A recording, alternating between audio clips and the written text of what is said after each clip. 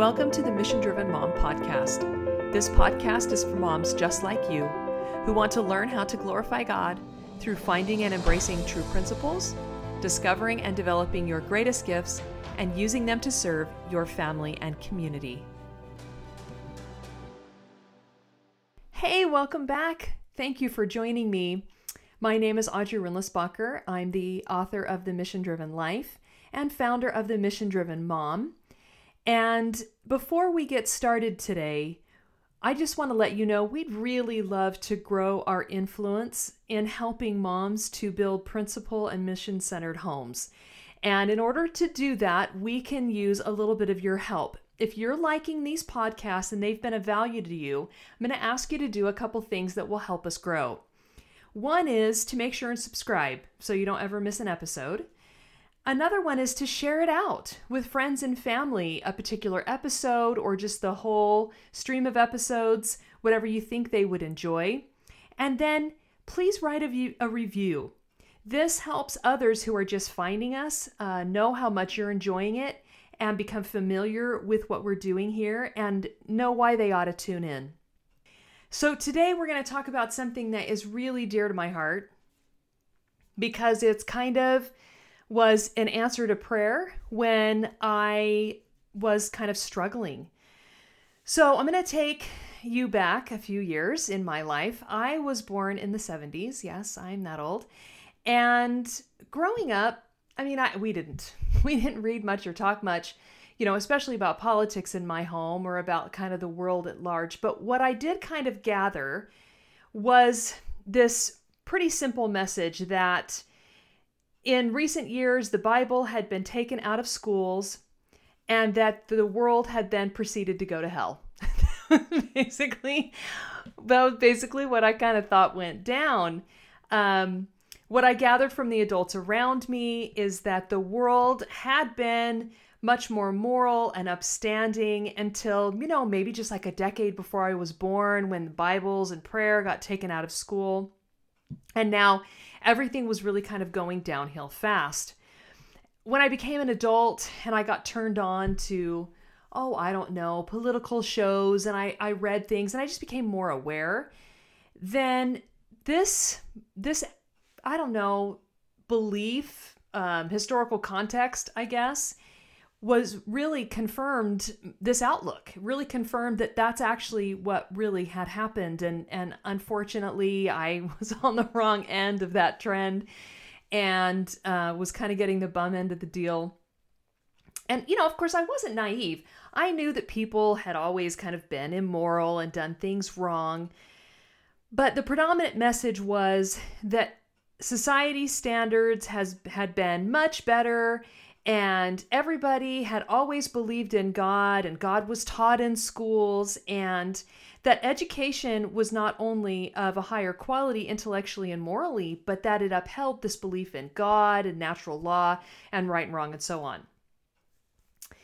So then, a few years into my marriage, it's been almost 20 years now, I got turned on to liberal arts and classical education, and I just kind of embarked on this journey. And for a while, it was intensive and full-time, but mostly it's just been kind of a part-time endeavor of mine. And I've subsequently learned about history, especially the history of America and American education.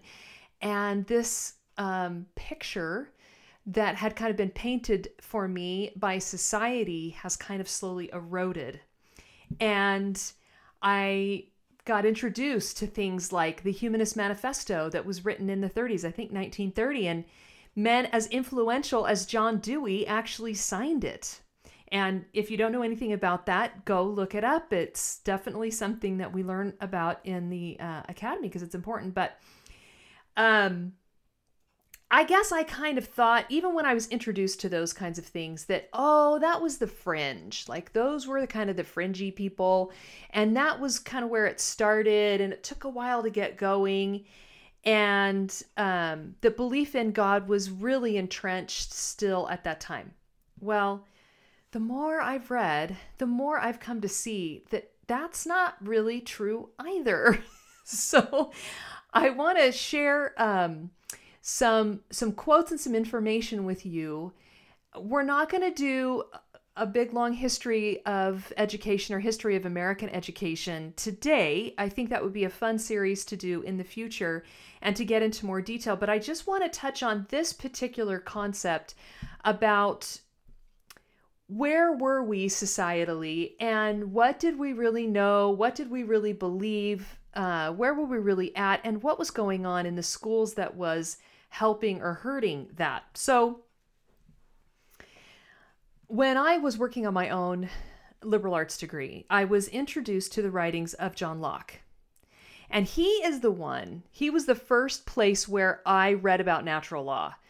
And it absolutely blew my mind. Like, really, in a very literal way, I have never been the same because I have never thought the same. Once I crossed that threshold about this idea that there isn't, that there is religion, right? And there's rituals and sacraments and all those things. That's true and that's good. But that God is bigger than that. God is more than that. There's a natural law beyond a religious realm because it had been so shoved in there and categorized for me all my life. I didn't really get that there was something bigger, and that earlier thinkers thought about this, talked about this, were big on it, and that it was a part of the framework of how people were raised and how they thought about the world. And so I have just thought completely differently since then and just kind of been on this crusade of, well, I am going to understand that the best I can and in all its implications and use it as a tool to help people come to truth because it is the foundation of being a truth seeker. So this whole world of understanding is open up to me. And I find all these sources on it. And of course, since that time, I discovered many sources, but still probably one of the best introductory sources to the idea of natural law is Mere Christianity. And I think I've probably mentioned on the podcast before, I'll probably mention it again because it's such a seminal work, but Mere Christianity, book 1, is about natural law, what it is, where it comes from, why it exists, and how we break it, and how that's the foundation, as Lewis says, of all clear thinking about ourselves, about God, and about the world. And he was right. But here's what's interesting about that book. I don't know if you know this, but it started out as a series of what were called fireside talks in England in 1941. So World War II is happening. England has been pulled in. It's in the ravages of, in a very real, tangible way, fighting off Hitler, trying to avoid invasion. And he's asked to go on Sunday nights and give a series of talks about Christianity, and in the hope that it will buoy up people's faith and that they will have a stronger sense of what they're fighting for and why they're fighting for it, and that it will just strengthen the people, which is so cool in itself. But the other thing that's really cool about it is to know that, of course, Lewis started with natural law. That was the first lecture he gave on the radio, and that is how the book starts out. And I guess I didn't really, until that point, ask myself the question, why? But then I started to think about, well, why did he start with natural law? I mean, it's clear to me now that I've read it, but why did he think the people needed to hear about natural law first? And this is what blew my mind. I happened upon this quote, and it's so spot on about why C.S. Lewis started there. Some may ask why Lewis began his debut broadcast the way he did, focusing on natural law. Lewis thought the audience of his day, 1941, was so lacking in their knowledge of the Bible that they didn't believe in the assumptions the Bible made about morality. Therefore, Lewis decided he must make sure there was an understanding that right and wrong existed universally. Once this truth was established, he could deal with the issue of not living up to that standard and from where such a standard originated. Well, I don't know about you, but that was pretty mind-blowing to me, that especially because, I'm reading my little house and the Bible, there's a Bible in every home, and And that's not, that's, I don't know, 70 years before this time frame. And I'm thinking, God, well, of course the world was very still, especially in the West. We were in our Bible on a regular basis, and we knew those stories, and we taught those stories, and we believed in that moral code. But no, in the Britain of 1941 was, in Lewis's opinion, removed enough, even in that day, from the Bible and from an understanding, a fundamental understanding of how the Bible approaches an understanding of the world, that he had to begin with natural law and break down the major components of the Christian faith for his nation. So I'm thinking, okay, well, maybe that's just Britain. It's not. And this is what is really sad and really eye-opening and fascinating to me. I hope it's interesting to you too. I happened upon an article. I think it was a speech first, but it's an article form now, called "This Pre-War Generation" by Mortimer Adler. This was written or given, or both, in 1940. Okay, and I'm going to read you what Adler said about his experience. He and Robert Hutchins were actively working hard to try to maintain some kind of liberal arts program. And I think Hutchins was the president at that point, the University of Chicago. And so they put together this class. So this is what Adler says about it. Mr. Hutchins and I discovered what that mind was like. And he's referencing what he wrote before about the minds of the professors and the educators of his day in 1940. When we taught a course in the philosophy of education last year, so this was in 1939. It was taken by men and women who were candidates for the PhD in education, many of whom were already in responsible teaching or administrative positions. We began with this definition, quote, "Education is the process whereby the powers of human nature become developed by good habits," unquote. He says, I have italicized the word good because that, as usual, and it's fascinating to me that he uses the word as usual, because what he's saying here is typical of these professors he's finding across the board in universities. As usual, good was the stumbling block. The class objected to the definition as normative. The science of education must be objective. So good is just this subjective term, but science is objective. Some of them said that there was nothing good or bad about education, and others shocked us even more by suggesting that education just might just as well be a development of bad habits. The argument went on for days, requiring us to get down to fundamentals. In the course of it, we discovered that these professionals in education had been thoroughly indoctrinated with scientism and positivism. The mark of indoctrination was that they really couldn't defend their position. The marks of the doctrine they had swallowed were the familiar denials of the objectivity of moral standards, of the rationality of men, of any method for answering questions except that of empirical science. Can you believe that? Holy Hannah! In 1939, when they brought together a group of individuals who were in educational leadership across the United States, this typical group of men and women already believed entirely in the empirical method as the only way for discovering truth.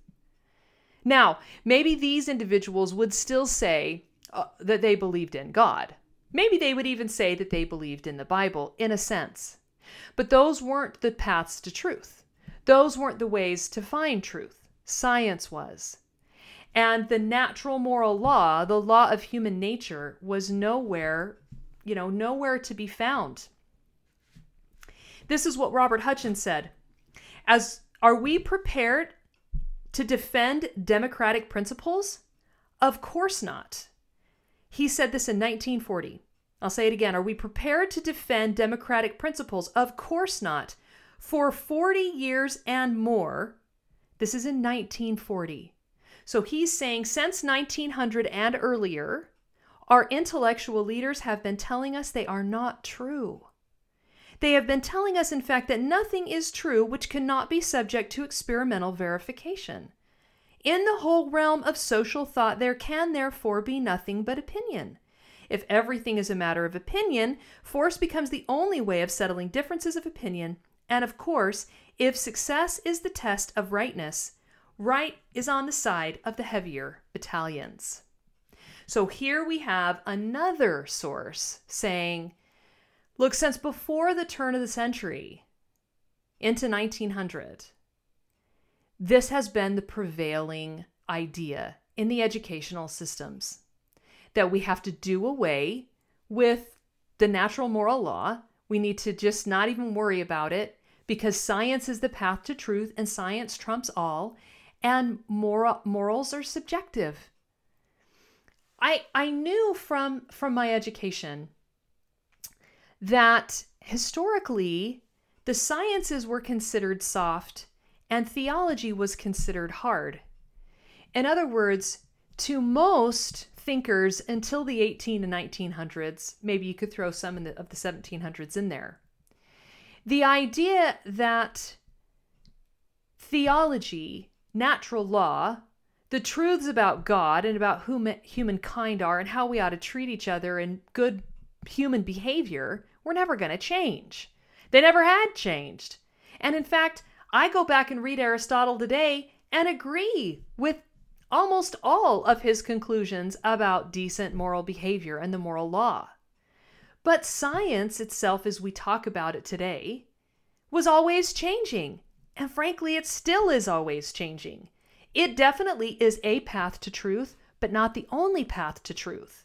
And yet, this idea that science was the only path to truth and that natural law was not on the table, I guess what surprised me the most in understanding all of this on a deeper level is simply that knowing that the discussion ended a long time ago. I mean, no wonder you and I can't find anything out there if we put natural law or first principles into a Google search because nobody's talking about it. You would have to be in the great books for yourself. You would have to find out what older thinkers have written about it. And you would have to, harmonize it with scripture like we do in the MDM Academy in order to have that frame of reference. I'll give you another source. This is Albert Schweitzer, who is phenomenal, and I'm totally going to do a podcast on him. He says, when about the end of the century, he's talking about the end of the 1800s, when about the end of the century, men began to take a retrospective review of every field of human activity in order to determine and fix the value of their achievements, this was done with an optimism which to me was incomprehensible. It seemed to be assumed everywhere, not only that we had made progress in inventions and knowledge, but also that in the intellectual and ethical spheres we lived and moved at a height which we had never before reached and from which we should never decline. Don't you feel that today? Like, we're at the top of the pile and we're never falling off. We are the greatest accomplishment of all the generations before us, and we're at the top of our game and we're better than we've ever been. It's still the prevailing mindset. He goes on, my own impression was that in our mental and spiritual life, we were not only below the level of past generations, but were in many respects only living on their achievements, and that not a little of this heritage was beginning to melt away in our hands. So he's writing this in the 30s, I think, talking about this same idea that these men are saying they definitely see the shift at the end of the 1800s into the 1900s. And it's amazing to think about the mass destruction that went on in the 20th century. Incredible scientific accomplishments, and unbelievable moral tragedy.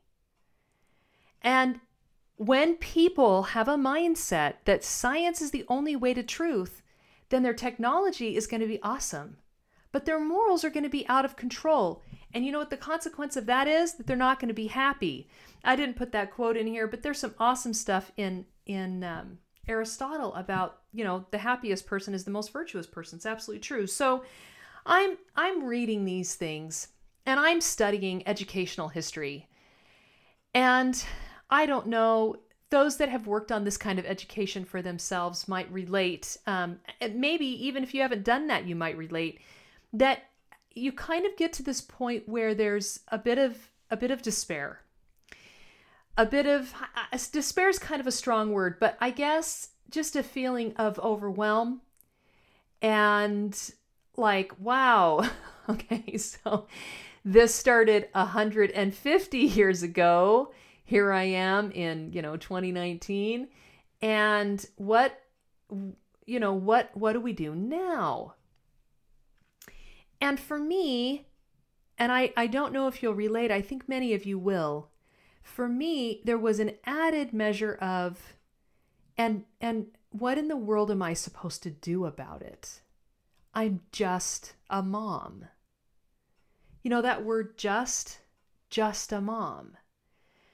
If we didn't kind of feel small already, the world sure does a great job of making us feel small, of letting us know that if we don't have a booming career, that mom thing doesn't mean a whole lot, because you should want to have it all and you should have it all, And I have just felt that almost like a weight, like, wow, sometimes knowledge can feel like a bit of a burden, right? Like now I know, what am I going to do about it? And, I don't have a doctorate degree. I've been plugging away at this master's degree. I'm going to graduate soon, but dang, it's been 5 or 6 years going at this snail's pace because I'm trying to raise these kids and do right by my family. And I just feel powerless. Have you ever felt that way? Like, I want to do something about this. I feel like I should do something about this. And what can I do about it? I want to read you something that a couple quotes by Adler and Hutchins that started to steer me in a better direction about this. Robert Hutchins said, we must believe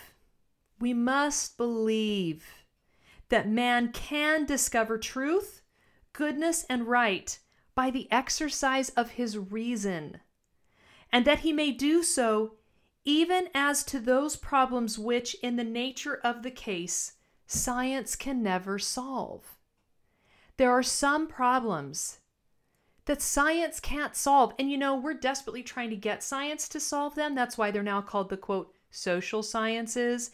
And we're doing a million experiments on the brain and on relationships and trying to use science to solve our depression and to solve our addictions. And there are some problems science can't solve. We have to solve them by the law of reason and the law of human nature and the moral code. So Robert Hutchins is saying, we have to believe, in spite of what's happening around us in society, we have to just know that we're on the right path and that we can discover truth and live truth. So that gives me a little more hope. Okay, so I can, at least for myself, I can try to discover truth. And I don't have to be in my lab. I don't have to have a booming career. I don't have to, quote, be somebody. I can be just a mom, and I can at least start by being a mom that's a truth seeker. And then I read this by Mortimer Adler. If the teachers of the country, and he said this right after he told the story of the professors, if the teachers of the country, and more than the teachers, their higher-ups, are in this state of mind that there's no objective truth outside of science, and that morals are subjective, he says, can we expect the present generation to be otherwise? MacLeish, is a man he referenced early in the article, may think that those who write a country's novels are more influential than those who make its laws.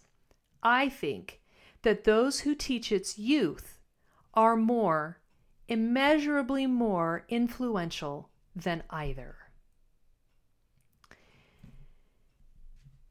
With that thought in my mind, I prayed a lot about what little me, without a career, without professional credentials, without professional connections, at my house could do about big problems that I see in the world, problems that started long before I got here and that will probably continue on after I'm gone. What can I do about it? And Adler held the key to it. And one day in prayer, as I was thinking about these ideas, I was struck like by lightning with this thought that mothers are more powerful than professors. That seems, I don't know what that seems to you, if that seems small or insignificant, if that seems untrue or overwhelming, but it is true. It is absolutely true. Mothers have more power than all the professors out there who are the thought leaders, who write the books, who teach the youth on the college campuses. They have formed and shaped what the world has become, and they are continuing to do so. And who can stop them? Because, you know, I'm thinking about this road that we've been on, and I mean, it's been going on a long time, and the train doesn't seem to be slowing down. And I just finally thought, we're not going to change education, but we can change our homes. We have complete power over ourselves and over our homes to make them principle-centered havens against the moral relativity that they're surrounded with. We can make them havens where we read and learn about the mission-driven individuals that inspire us to be more and better than we are. And we can infuse our children with so much truth and so many well-reasoned arguments and make so many connections to Scripture, to God, to natural consequences that they will be grounded. I've thought so often about how so many incredible women, good women, with their hearts in the right places that want to do the right thing, could have so many children that fall so far away from God. And while there's not only one answer to that question, and people have their free choice, there is something that we can do to recapture more of our children and more of this generation. Our children, and I talk about this more extensively in the academy, are being robbed of the evidence that would buoy up their faith. And they don't have the rational arguments for truth and natural laws.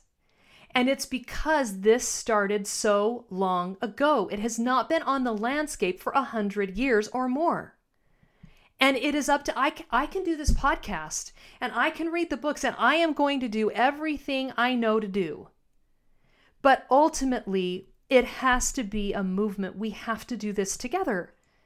You have to help. You have to join the cause. You have to be part of the community of mothers that focus their energy on putting their own houses in order and beginning to be a positive impact on your community, using your gifts and using the truths that you've been found, that you've found, and that you have come to understand, that you have studied and discussed with other moms until they have become part of who you are and part of the language and the culture of your home.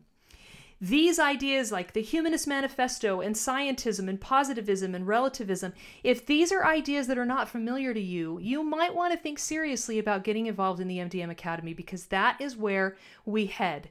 In level 1, it's all about getting ourselves in order, and then we get our houses in order and we create principle-centered environments, and then we learn what is going on in the world, and we learn the right history, the right way from the original sources, so that we can fend off all the lies and false arguments that are being fed to us by these professors who have been marching.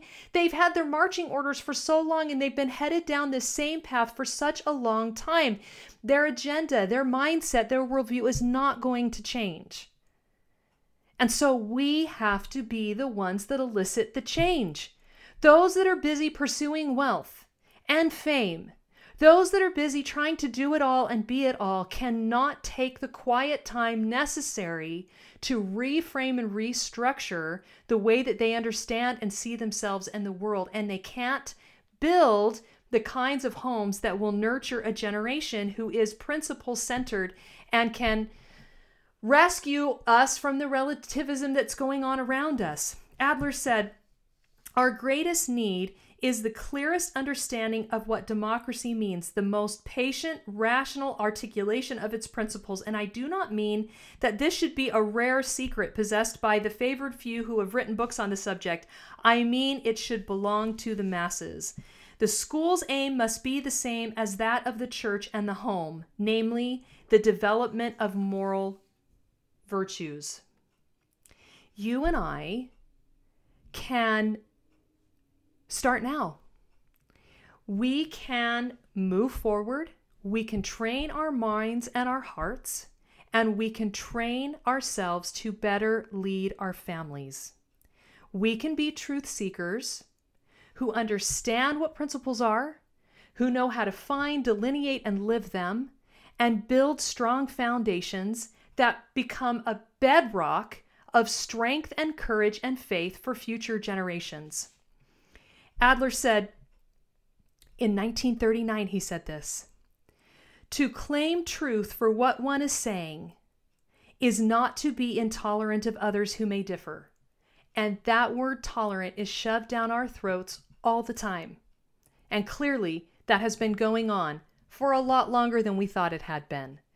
For you and I to claim truth for what we're saying is not to be intolerant of others who may differ. And he goes on, "For we can try to speak the truth with malice toward none and charity for all, but not unless we have firmness in the right as God gives us to see the right."